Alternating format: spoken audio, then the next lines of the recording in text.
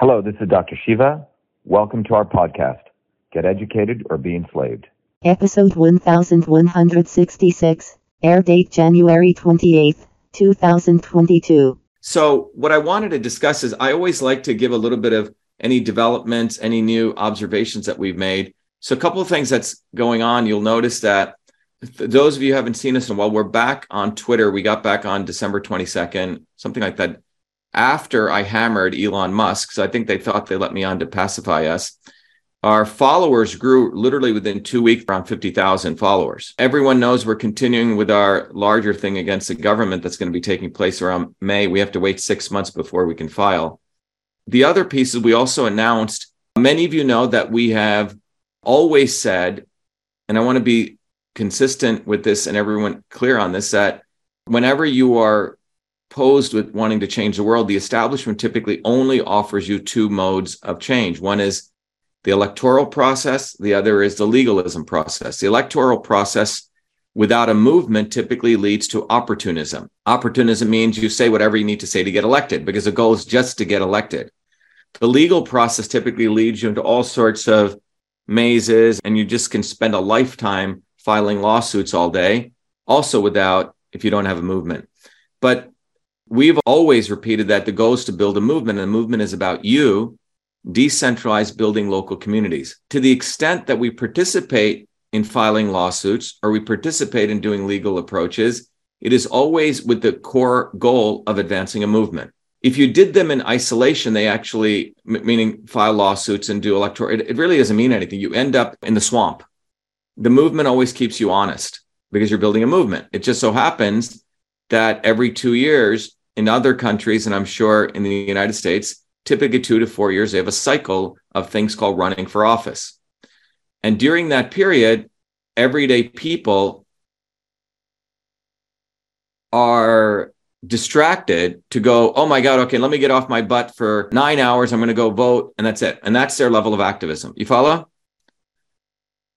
And what we want to do is use that opportunity to, like we did before, to get our word out and to build this movement. And there's a big and here, and all bold underscore, all caps and bold underscore, is that and if you ever wanted to do something as powerful as winning an election, and you are true to the words that we live by, the only way you can ever win an election in their swamp is by building a movement, if you even have a shot at it. Everything else will always lead to some type of opportunistic slobber. So we formally announced we're going to run for Senate because a lot of people said, Dr. Shiva, why don't you run for Senate? If you notice, our position here, the aesthetics of the website is all black and white because when we launched the site, we said, look, it's clear when you look at the two-party system, the fraudulent system, and it's black and white, that you have to build an independent movement. So everything on the site is black and white. That's the aesthetics of the site. And you can go through. We have a video that we had from it. Things haven't changed that much, and we're going to update it. These are our issues. We have a little shop up there, and we'll just show you the aesthetic. Sometimes we're not into really promoting. Go to Campaign Gear. Some people really like to get this stuff, but we have these cool t-shirts and bumper stickers. We had bumper stickers in 2020, which people are buying all over the world. My attorney one time called me up. He said he was taking his vacation in Maui and he saw people with these bumper stickers on. So anyway, this site is launched, but it is not decoupled from our movement. We aesthetically, what we did is you'll see the t-shirt, and on the right side, it's got Truth, Freedom, and Health. Okay, so this is powered by the operating system of Truth, Freedom, Health. The thing that I wanted to discuss today, what is Truth, Freedom, Health? Truth, Freedom, Health is many things. It's a community, it's a movement, and it's a system. But it's also a core set of educational knowledge which powers it. And what is that educational knowledge? That educational knowledge is the science of systems. Now, whenever I teach the course, and as you will go through the course, there's 3 parts to gaining an understanding of this. Is first, you learn it. Then we want you to teach it. And then we want you to serve, learn, teach, and serve. Serve means you get on the ground, you help other people, etc. We actually do ground activities. When the breakout occurs, people actually go and discuss what they've been doing in welcoming other people. People write articles. They go hand out flyers. We get people on the ground, and we have a whole bunch of tools to do that. So let's talk about what is system science and what is probably the most important thing of our time. The foundations of system science began in the 20s, but the real major advances in it, which still aren't out to the broad public, really began 1960. That's when the core stuff of it. So what am I talking about?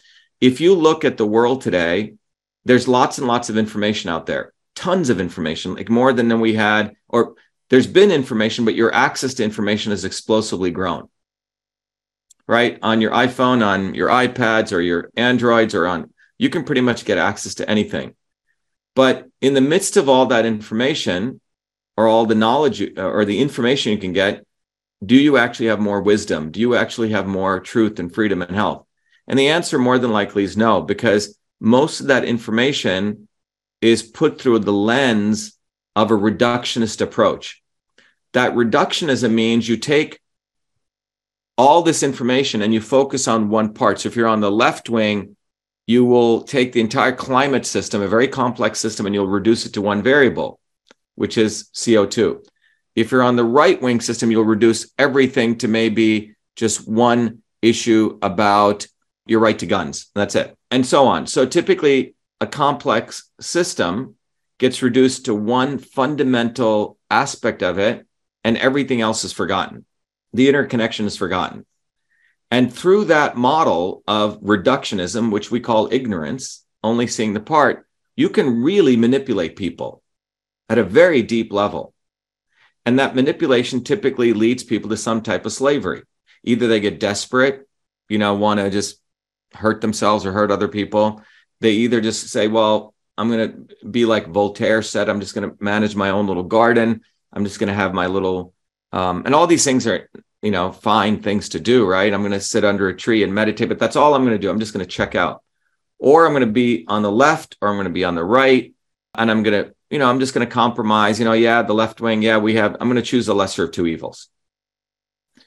The alternate is you start learning how to see the whole beyond reductionism. And that is called systems thinking or system science. And there is a physics to doing that. Those in power learn this. But what they are learning because of their reductionism, this is an interesting thing, their systems knowledge is actually limited. So they learn system knowledge to learn how to control you and to surveil you, controllability and observability. But what we have done, the work that I did over the last 50 years, is taking that system science and expanding it much more deeper and broader to understand that this knowledge of system science, which not only came from Western engineering thought, but also goes back 5,000-10,000 years to Eastern medicine, and also intersects with political theory. So we have a much more richer knowledge of system science. So I'll give you sort of what I wanted to share with you today. And I'm going to try to cover this in 15 minutes, but I think you'll get it. Many of you have gone through the course. We have a lot of sharp people here, but here's what's a profound understanding that's really, really important for our time. And it goes like this. Okay, I'm going to start with an analogy. If I took a big box and imagine it was a big glass box that everyone can see in from all sides, and it was pumped with air, okay?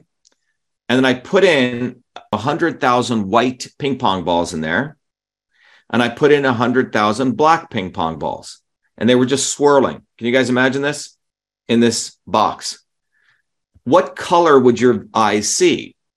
They would probably see a gray, right? Because just the way the balls were swirling. Or you may see a blurry of polka dotted colors, right? Now, that is called a random system in equilibrium.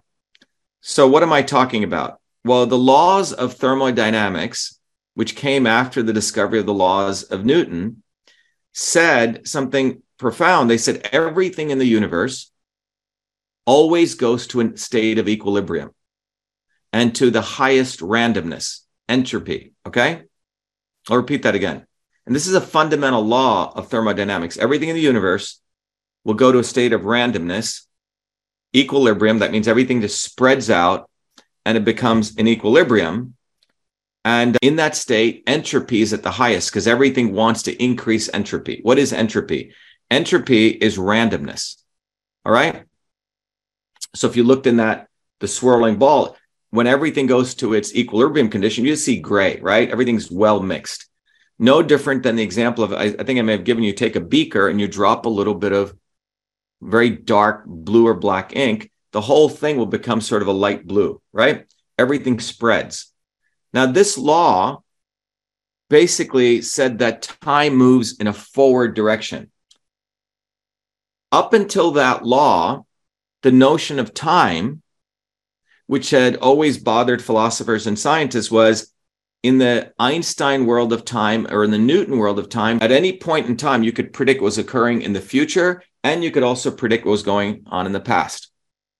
This is called classical mechanics. So in 1686, when Isaac Newton presented his famous Principia, he basically, to the Royal Society, he had figured out the laws, what he thought of the universe, the laws of motion.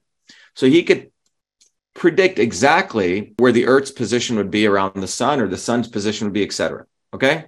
And this was called classical mechanics. And it basically said, starting from that point on, so the 17th century, 18th, 19th, that the world is literally a clock, right? Every motion can be predicted to the exact location. So we looked at planets, and then we started getting down into microscopic particles, quantum mechanics, but ultimately it was all about predicting the location of an object. It could be very small or very large. And with these laws of physics, we said, oh, I know where that object is going to be, but if it's going to be here, and if I'm here, I can also say where it was in time, okay? This was called determinism, a deterministic world, where everything could be predicted. And that was classical mechanics. And that gave, so if you think about this, science, by the way, is over here, and society is here. And we tend to think that science and society just came up on their own, but they didn't. The scientist is a product of their times. So where was Newton growing up at the time? He was growing up at a time of what? The British Empire. There were kings and lords and feudalism, right? Structured society. It wasn't the information age.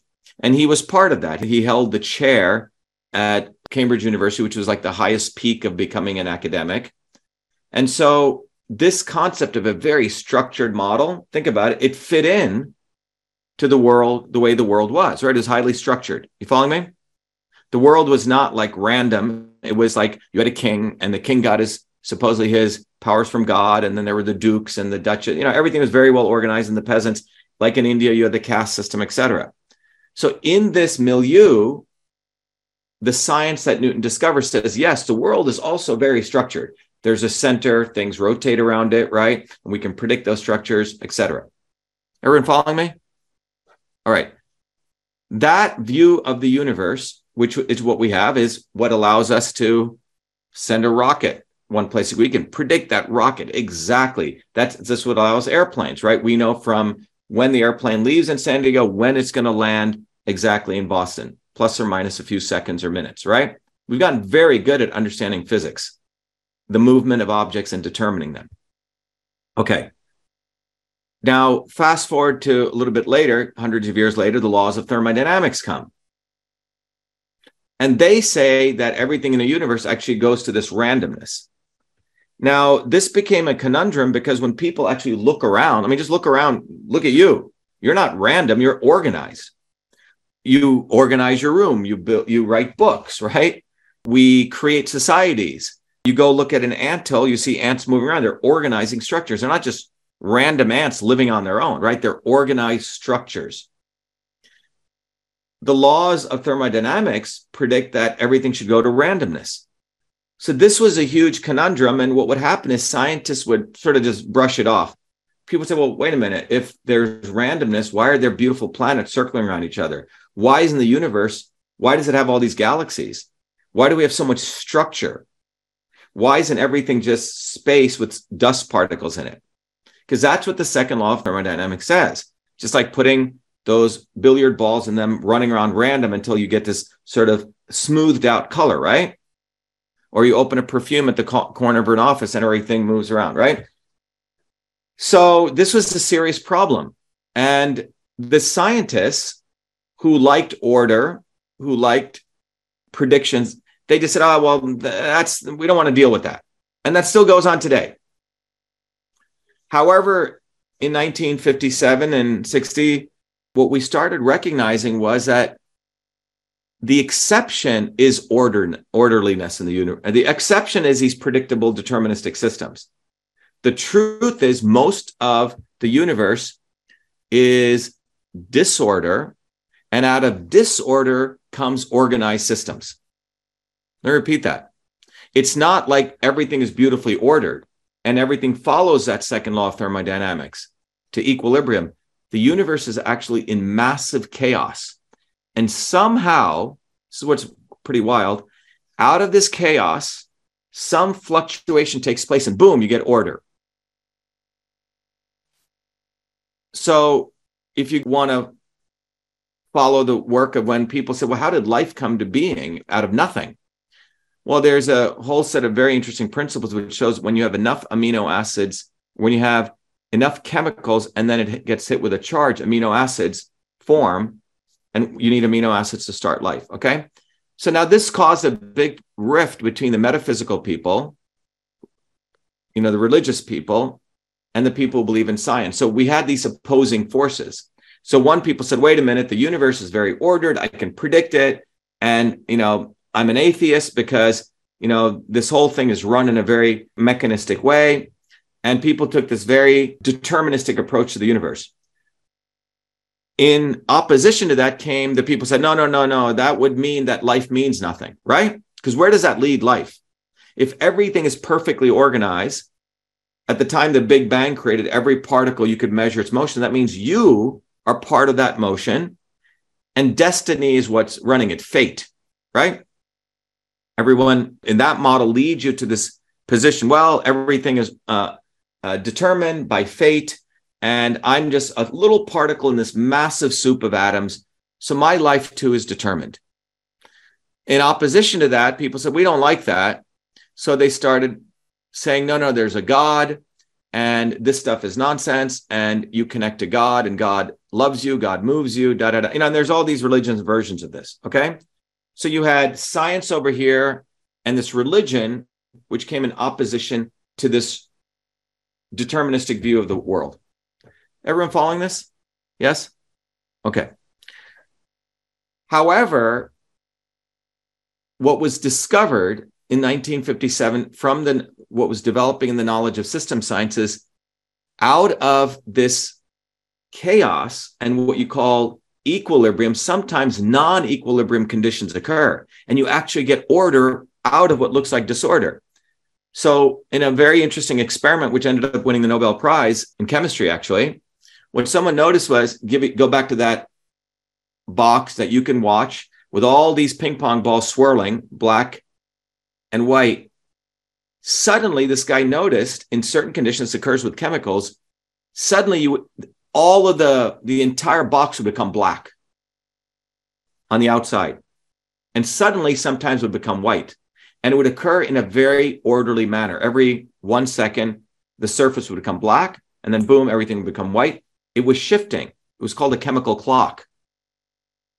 And what this showed is it was the first physical example that we could prove in a lab that out of chaos comes order.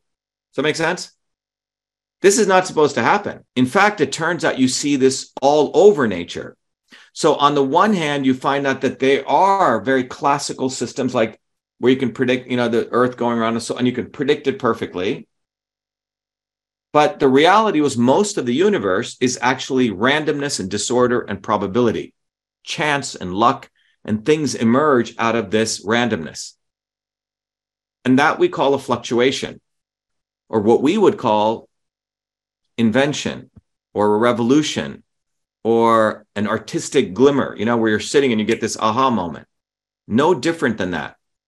So what had happened for centuries was over here, you had people who were becoming more and more mechanistic, and they could predict the motion of particles. But over here, you had the social sciences, right? Like the arts, like biology, and these other things where you see constantly, an artist puts a painting together. How does he do that? Right? Or a musician orders sounds and puts music together, or life itself. And there's always this big dichotomy between this world of physics in this world of the natural world, which you call philosophy or biology, whatever you want to call it, sociology, etc. So this concept of system science helps us bridge these worlds, so we don't have to be in this world of, oh, I'm a religious fanatic and I hate science, or I'm a scientist and I hate religion. Both can actually coexist. That's what's phenomenal. Because when you look at the universe, there are parts of the universe which are closed systems, and that's where the entropy phenomenon does work. That's what was discovered. When you have highly ordered, controlled, closed systems, there's no interaction in a bottle with anything else. But whenever you have interactions with system 1 and system 2, people interacting, anything is possible. Okay? Anything. And one individual's idea can have a huge effect on transitioning a system from one mode of operation, either chaos or a certain form of equilibrium, to another form. In fact, this starts, if you look at the works of Karl Marx objectively, Karl Marx, 90%, 99% of his work, or even the work of Adam Smith, was all based on retrospectively looking at the world and making observations. Only 1 or 2% of Adam Smith or Karl Marx work was future. But one of the things Marx observed, very profound ways, he noticed that there were times when we had hunter-gatherer societies. And then were times we had feudal societies. And there were times we have capitalist societies. And that's what he was observing in the 1800s. And he was looking at the 1800s and he was looking back. And I don't think he even understood what he was actually doing because he didn't have access to system science. This is me giving some framework to what he actually did. Had he had knowledge to system science, he would probably have made better predictions. Okay. But he did make some very good observations. So there was a time when we as humans lived as hunter-gatherers.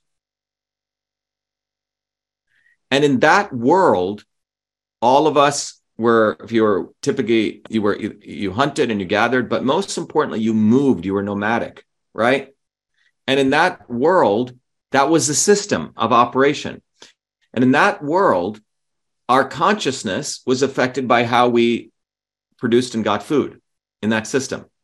And in that system of existence, there was no ownership of property because you were constantly moving around, right? You didn't own anything because you were constantly moving. So the way people thought, consciousness was literally affected by what you did. So there was a theory that basically said, oh, consciousness just exists in your brain independent of what you do. And what was profound in the observation here was that what you do affects your consciousness. So when you as a collective society are running around, you're nomadic, you don't have the ownership of property. In fact, the social relation between men and women were very different. It was a polygynous society. Women had many husbands in many of these societies, or they didn't even call them husbands, mates. There was no ownership of property. There was a division of labor. And then now you can understand when a fluctuation took place. And what was that fluctuation? It was an idea. It was an invention. It's really powerful. It's pretty cool. Someone, we don't know when, decided, oh, why don't I take a plow and attach it to this thing called a cow and farm my land? Why am I running around, fighting saber-toothed tigers and potentially getting killed? Let me stay in this land, farm it, domesticate some chickens, domesticate some cows, goats, milk, right? This may have occurred at different points all over the world. And some people call this the communication of particles. If you ever hear that 100 monkey thing where one monkey starts learning how to do something and something else learns, they don't understand how this works, but no different than those ping pong balls. Something happens where the ping pong balls communicate and you get these beautiful patterns. So this occurs in nature, interesting enough. Someone in one part of the world learns something and mysteriously enough, someone halfway around the world learns the same thing. So at some point, society, this fluctuation takes place and people start farming, domesticating animals, and you don't run around anymore. You say, okay, I'm going to own this piece of land. Okay.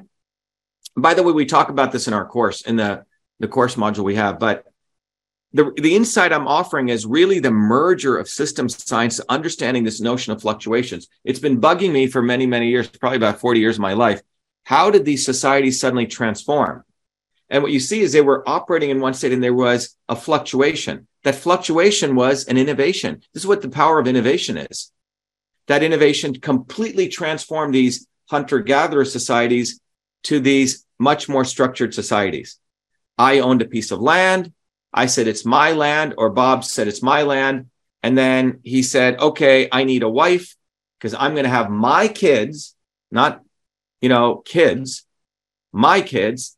And because I'm the big guy, all of you guys will work for me on my land. I will protect the land and you guys give me something, 30, 40, 60% of what you make. And that transformed the world into what we called the world of kings and queens. Quite amazing, feudal society. But it came from someone figuring out how to domesticate an animal, some ingenious idea on how to create the plow. And those societies ran on for another 400, 300, 500 years, whatever you want to look at it. And then suddenly, another innovation took place. People figured out the steam engine. They figured out how to do manufacturing lines and organize labor. And people started moving around. They weren't confined to their agricultural little being a serf. And that fluctuation, which was, again, innovation, completely transformed society to the modern capitalist society, where Bob now stopped being a king, and one of his serfs, let's say it was Glenn, left to serf and he hooked up with Remy and Nick, and they created a business, a factory, and they hired us as workers. And I made the bottle, someone put the bottle caps on, and we created these manufacturing lines. Okay. This very mechanistic model of development. You were given a wage, you could get promotions, right? All this stuff develops. So when you look at the work of Marx, he was actually, and same with Adam Smith, they were looking at it at that point. And they were looking at this world that was coming at the time of capitalism. They weren't looking at the time of feudalism, but they did go back and look at these worlds. So they were then trying to make predictions what the world would become. Well, they didn't have the knowledge of system science, you see? So they were doing it sort of on sort of hanging on a few threads, okay? And many of the political movements that came up also came up without understanding system science. So when the founding fathers created America, the notion was still from the old world of, they were just transitioned from the old worlds of kings and queens, but they needed to give the peasants something so they would fight for them against the kings. Okay, so we said, okay, we're going to give you the Bill of Rights. Fight with us. We'll give you the First Amendment, the Second Amendment, because we got to overthrow Britain. And no one was, people are like, why should I fight for you? You guys are like the merchants. But they said, look, when you fight with us, we're going to give you these Bill of Rights. And that resulted in something profound.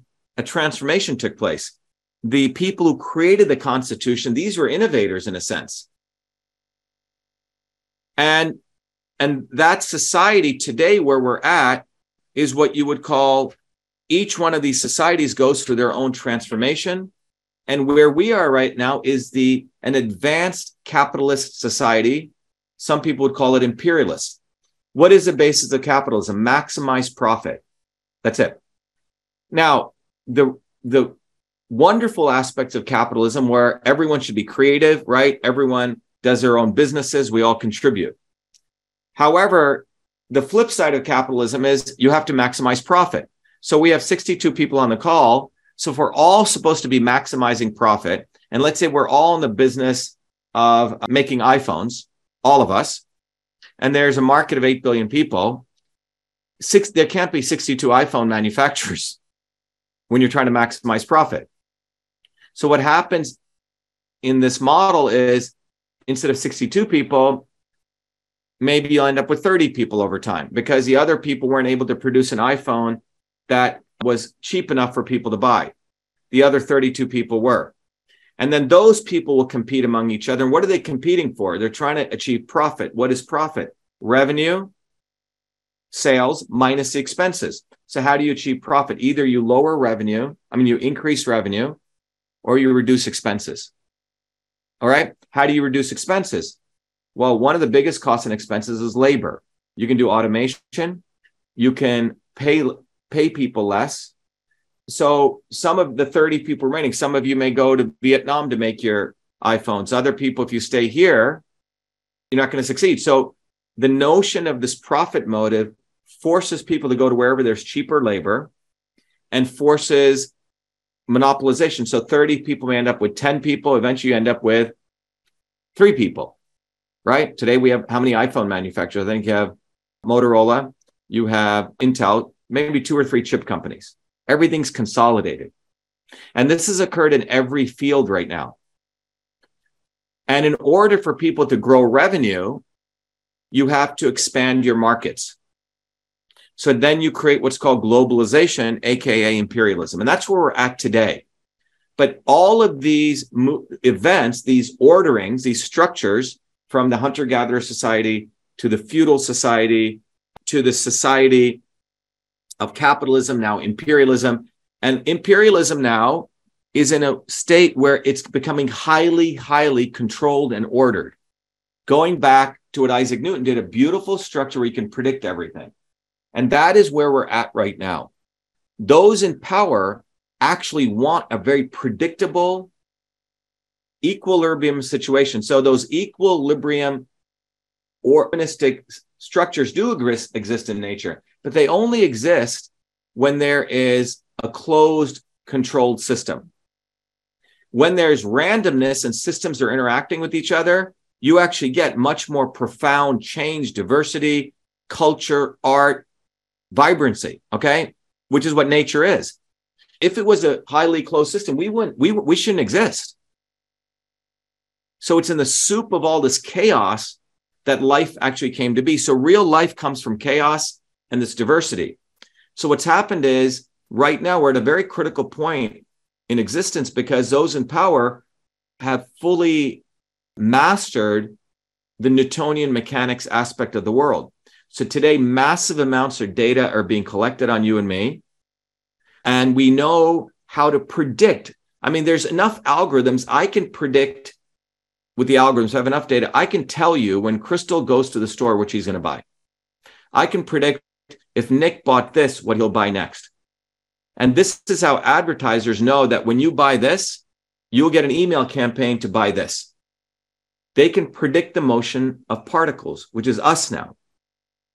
And they want this entire world to become very, very deterministic, where you don't have truth, freedom, and health. You have power, profit, and control. So how do we get out of this? So the only way to get out of this is learning what I just said. Learning these concepts will lead your own consciousness raising, no different than those people starting to learn how to plow. Oh, wait a minute, let me make a plow. And let me domesticate animals. You see, the innovation, we're in a world now, the innovation has to come from within you. And that is why Truth, Freedom, and Health is such a profound movement, because we have figured this out. Not only have we figured it out, but it's not in some ivory tower. By the way, what I just shared, this concepts, 10,000 people know system science, but what I just shared with you, maybe 15 to 50 people in the world know this. And one of them was a guy called Prigogine, okay? He won the Nobel Prize. And his work has been very hidden because his work is radical, and he won the Nobel Prize for this. And what it fundamentally shows is that it merges both these worlds. We don't have to be left or right. We don't have to be pro or anti. We don't have to be, the world is without a God or it is with a God, right? You can actually have both. They can interact together. And this is hard for people to comprehend. But that is the way the world is in its natural state. So I've gone to the depths of what we want to do at Truth, Freedom, Health. We begin by letting you understand that when you really take the knowledge of system science, and in our case, we have taken 3 disciplines: political systems, when I was part of the Indian caste system. When you look at engineering systems, the whole MIT work. And then when you look at ancient systems of medicine, there are 3 very disparate systems. But in System and Revolution, what I uncovered was that all of those big systems all share the same 9 principles. In fact, the whole universe is composed of these 9 principles. But more importantly, instead of leaving it in these hallowed halls of ivory tower academics, like Prometheus bringing the fire, we brought the fire to you. You can learn this. So we begin there. Now, why is this important to big tech censorship? Why is this important to election systems? Why is this important to anything? It is important because if you're going to say, well, I'm going to go build a movement. We had a number of people saying, oh yeah, we got a lot of people said, yeah, I voted for this person. There was a woman on the call this morning. Now we realize, Dr. Shiva, yeah, we got to build a bottoms up movement like you've been saying. Great. What are you going to do now? Well, we have all these groups we're part of. Oh yeah, what are they going to do? What are they going to do? You figured out you need a bottoms up movement, but what does that mean? And what are the mechanics of building that bottoms up movement? So you're going to see in the next year, we're always 3, 5, 10 years ahead. Yes, we need to be independent. Tulsi Gabbard in the United States will run as an independent, probably with Trump. Watch the circus they're going to do because they're collecting data on our movement. I'm telling you, the reason that I think they keep me on Facebook and Twitter is they're watching us. They're collecting dynamics. So they're saying, shit, there's some phenomenon going on here. So they're going to try to inject words like, yeah, bottoms up. Yeah, grassroots. Yeah, da. But all those words will mean shit, will do nothing except be words. And all these groups sort of starting to organize are not going to go anywhere because the elites are watching this behavior. And they also know how to input their things because remember, they love closed systems. The only way out is you have to understand the science. And I feel this more strongly today than I've ever felt. The old model of a scientist was a guy who got his PhD and then got tenure and he went to Harvard or MIT and he got a big fellowship and he hung out with other scientists and they hung out together in these little cliques and they wrote profound papers, etc. I would argue now, and I had to look at my own personal life, like I learned the stuff, but I had a great disdain for just hanging around with those people. It seemed like a caste system. You follow? I really rebelled against that. It didn't feel right in my bones. So I'm of the total opinion now, a real scientist must be a freedom fighter, must take care of their health. A real person who wants to fight for freedom must study system science and also better take care of their health. And someone who really wants to be healthy, they better fight for freedom and they better really learn system science. So the great scientists are going to be you guys. Think about what I'm saying. Because the science of the old emerged from people hanging around in their little cubes. Yeah, they figured some shit out, but they cannot figure out the whole because they're not living in the dirt, in the trenches. They're limited in what they can observe and see. They're not true scientists. They're living outside and observing in. They're not among the people, to sort of say. You see what I'm saying? They're not in the trenches. So when we say truth, freedom, and health, we're saying in order to pursue truth, science, in order to pursue freedom, if you want to be a freedom fighter, a revolutionary, or whatever you want to call it, a radical, a rebel, in order to be in great shape and health and vibrant and et cetera, you got to be able to meld all these. Everything affects the other. And this profound understanding, which is we're the only people who've sort of figured this out, organized it, put it into a course, training people at a fundamental level. You don't have to go to MIT and spend 50 years of your life winning all these awards and winning this and then being access to them. We're making this accessible to everyone. But it is this profound understanding of system science. And that is where we're at. So when you learn this knowledge at a very deep level, you really become a scientist. I'm telling you. I can't overemphasize. I don't have enough words to impress on you. You become a real freedom fighter. You become truly on the path to true health. Because you see that out of this complete chaos, order can come through a fluctuation. And you are that fluctuation. That makes sense. You are that change in your change in consciousness from here to here actually sends a wave out to the entire universe. That's how profound this is. And that's why we're on a mission here. But our mission is not to just be sitting around with our smoky pipes and scratching our goatees and sitting back and having conversations. That's what they do. We're in the trenches. We talk about this, then we get on the ground, we hand out flyers. We mobilize people. Chris Bradley, who works full-time, spends some of his time helping us get our development work. Suresh, who works full-time, spends some of his time helping our movement come together. Bob comes into the office and he says, hey, let me help you clean up and organize. Heather goes and organizes social media people. You see, we're starting to work together because the increase in consciousness tells you, oh, I got to work together now. And that transformation is powerful. And more importantly, we're doing it independent of their bullshit deterministic structures of left and right, pro and anti. You see, as long as you're in that world, you're fucked. You're screwed because they know exactly, okay, today Tucker Carlson, he's going to wait 2 years, and then he's going to talk about the big tech sensors of infrastructure, and then he's going to drop this news. Now we're going to talk about Fauci, and we're going to manipulate all these morons around all day long. But when Dr. Shiva and the movement talked about big tech censorship 2 years ago, holy shit, that was innovation. We figured shit out. Oh my God, we better suppress that. When we figured out that the portal was in place, oh my God, we can suppress that. We got to suppress that.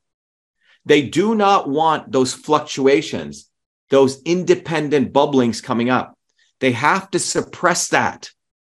It's pretty amazing because they need their order and their control. They need left and right. They need pro and anti. And when you get this, you realize why they have the not so obvious establishment, why they create a Robert F. Kennedy to manipulate people, why they create a Tucker Carlson, why they create AOCs, why they have Elon Musk. They need Elon Musk to control people. It all becomes very clear. And the only way out of this control is you. You have to raise your consciousness. To understand this, we have to build community, and we have to constantly be calling this stuff out way ahead of time, way ahead. And that's what we do. And that is why our movement, everything we put together is as profound as a discovery of fire. But it's not like you have a physical thing. It's the educational knowledge that's going to help you raise your consciousness. And this is something you have to really take the course once, take it, commune with people, come to these orientations, because it's deep stuff, but it transforms you. And that transformation is what is necessary. And one person getting this, I'm telling you, I used to think it was 1 to a million. I'd say it was 1 to 10 billion now. Think about what one Isaac Newton did. Think about what one Einstein did. Now think about if we had 10,000 Einsteins and Newtons of our times. And that's what I want to catalyze. And that's what we're doing, that each one of you becomes great scientists, great healers, great freedom fighters. They're all interconnected. And you can, and you can occur much faster than saying, okay, I'm going to spend 30 years of my life working with a guru and he's going to teach me this, this, and this. I'm going to learn this and I'm going to learn this. You're going to learn shit. By the way, yoga and meditation can be taught in 10 seconds. Most of the great meditation gurus would make you work for 10 years and they would teach you that. So you have now people saying, oh, I'm going to go get my meditation degree. I'm going to go off to it's like fucked up. That's not how the old schools were. In fact, even going and studying science for 30, 40 years doesn't make sense. Most of the work I learned was on my own. I got those degrees because I wanted to use them against the establishment, frankly. But you learn when you do, when you're on the ground with everyday people. Email was not created by the military-industrial complex. It was created by me because I was there as a kid solving a problem with everyday working people, secretaries. So we have a huge luxury right now because we have this community of people and we have to work together. And I don't give a damn what other movements out there. They're nowhere near this understanding. And if people want to talk about those movements, they're not going to do shit. I'll tell you right now, what they are going to do is drain you of your time and take away this profound opportunity for you to advance yourself and be in a community of other people who can bring over massive numbers of people. And in the last 3 years alone, we've affected probably close to 300 million people's lives who've seen our content. We've put all these not so obvious establishment people on the run, and we will continue exposing them. And if people have a problem with exposing them, then they need to reflect on themselves. Because these people are dangerous people. They're part of creating that controlled opposition. It's a good word. Control, and they want to keep people in this very deterministic world. So that's what I wanted to share with you. It's a lot of, so in summary, when you really look at from a system standpoint, you realize, yes, there is these exceptions where you have very controlled deterministic systems like the Earth rotating around the sun. You can predict it. And that's what the elites want. They want that science to dominate. They don't want the fullness of science to dominate, which is a world where order comes out of chaos. There's non-equilibrium systems. And an individual raising their consciousness, man, it is profound. One individual getting these concepts can literally change the world. 62 individuals coming with it, it's game, set, match. But you have to, once you get these concepts clear, you will realize why in our course, one of the things we talk about is a disturbance of the not so obvious establishment. And whenever I hear people saying, well, they said some good things, big F. You get an F because you didn't get it. The establishment has a whole array now of an inventory of not so obvious establishment people coming. So we are kept in that box. Elon Musk. I mean, when I back on Twitter, the first thing was I hit Elon Musk. All these conservatives are like, why are you attacking Elon Musk? Well, We lost 20% of them. That's fine. Leave. Tulsi Gabbard, a friend of mine, just invited me to meet with her, to sit with her and talk to her. He's bringing him over with Ted Cruz. I said, Carlos, why are you fucking wasting my time and your time? You've given away so much money to these people. Do you know she is being groomed to be the next quote unquote Trump? Because Trump, they've used, his half-life is gone. And they have all these people in alignment to keep people in this structure. And after they use her, they'll have the next one and the next one and the next one. But none of them are about building an independent movement. Tulsi's came out of the CFR. She's using the word independent because she's now the tip of the spear of their movement to say, holy shit, we got to go independent because people are breaking with the left and the right. And that is where this is all headed. But the difference is our movement exists and we're calling out these people, which has not existed before historically. And that is the powerful event that is occurring at this point in history that has not occurred at other points in history before. Typically, over the last 400 years, they've kept the dialectic going, right? Left and right, keeping their ship beautifully stable. They need the lesser of two evils argument to keep this ship stable. But when you have true innovation coming up, an individual saying, I'm going to build an independent movement, I guarantee none of these people will cover us. Tucker Carlson, Tulsi Gabbard, AOC, all these guys, because they're part of that infrastructure. And you have to get this. And once you get it from the system science approach, you'll say, holy shit, the epiphany will come. And the epiphany will come why you are so important to this. You're raising your consciousness. It's critical. Now we have the science here. We've done the work. We've made it accessible. And it's a profound gift. So please take advantage of it. We've put this infrastructure together. But I just want to end there. But every time I do this, and for me, if I weren't to do this course, guys, and if I were to just live in my ivory tower, okay, I built the course, I'm Dr. Shiva, it'd be bullshit. I wouldn't even be able to articulate these things. I wouldn't be able to learn because I have to sit back every time I do these sessions to go back and reflect. Did I communicate that right?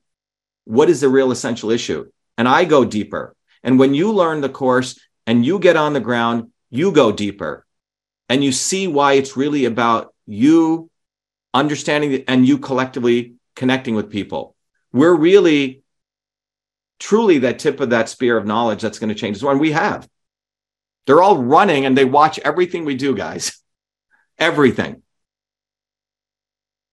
And we're doing it with not $44 billion Elon Musk had, or the Kennedy name, or the Republican infrastructure, or the Democrat infrastructure. We're doing it because I started understanding these concepts. And you're understanding these concepts. And it's unstoppable because it's pure distilled truth. You have a lightsaber in your hands when you learn this stuff. And you have to honor yourselves, guys. You really, really have to honor yourselves. You have to start having respect for yourselves and realize that you raising your consciousness is the most profound thing you can do for your families, for the future, for yourself. Not fucking sucking up to these dickheads. And I use that profound language because it is the most abrasive language that must be used to describe these people, because what they do is so profoundly dickheadish, to fuck people up, to keep people in that prison of this determinism, because they're slaves. Robert Kennedy is a slave. Tulsi Gabbard is a slave. Tucker Carlson is a slave. You know, they're all slaves. Joe Rogan is a slave. He's owned by his masters, you know, and they have to stay in this confines, and they let them be radical once in a while. They give them a little leash because they need it to sucker you back into them. There you go. So our movement is here. So I've given you sort of a deep theoretical talk, but then we are very practical. Every day we get up in the morning from 8 a.m. to 10 a.m. We have a meeting. We build our infrastructure. Everything we do is in our physical data center. We have our own version of sort of Twitter, Facebook, and YouTube, which we use for ourselves. So anyway, it's a ton of stuff we put together, but you notice it's the theory and the actual tools. So you have everything. So please take advantage of it. Thanks, everyone. Have a good night.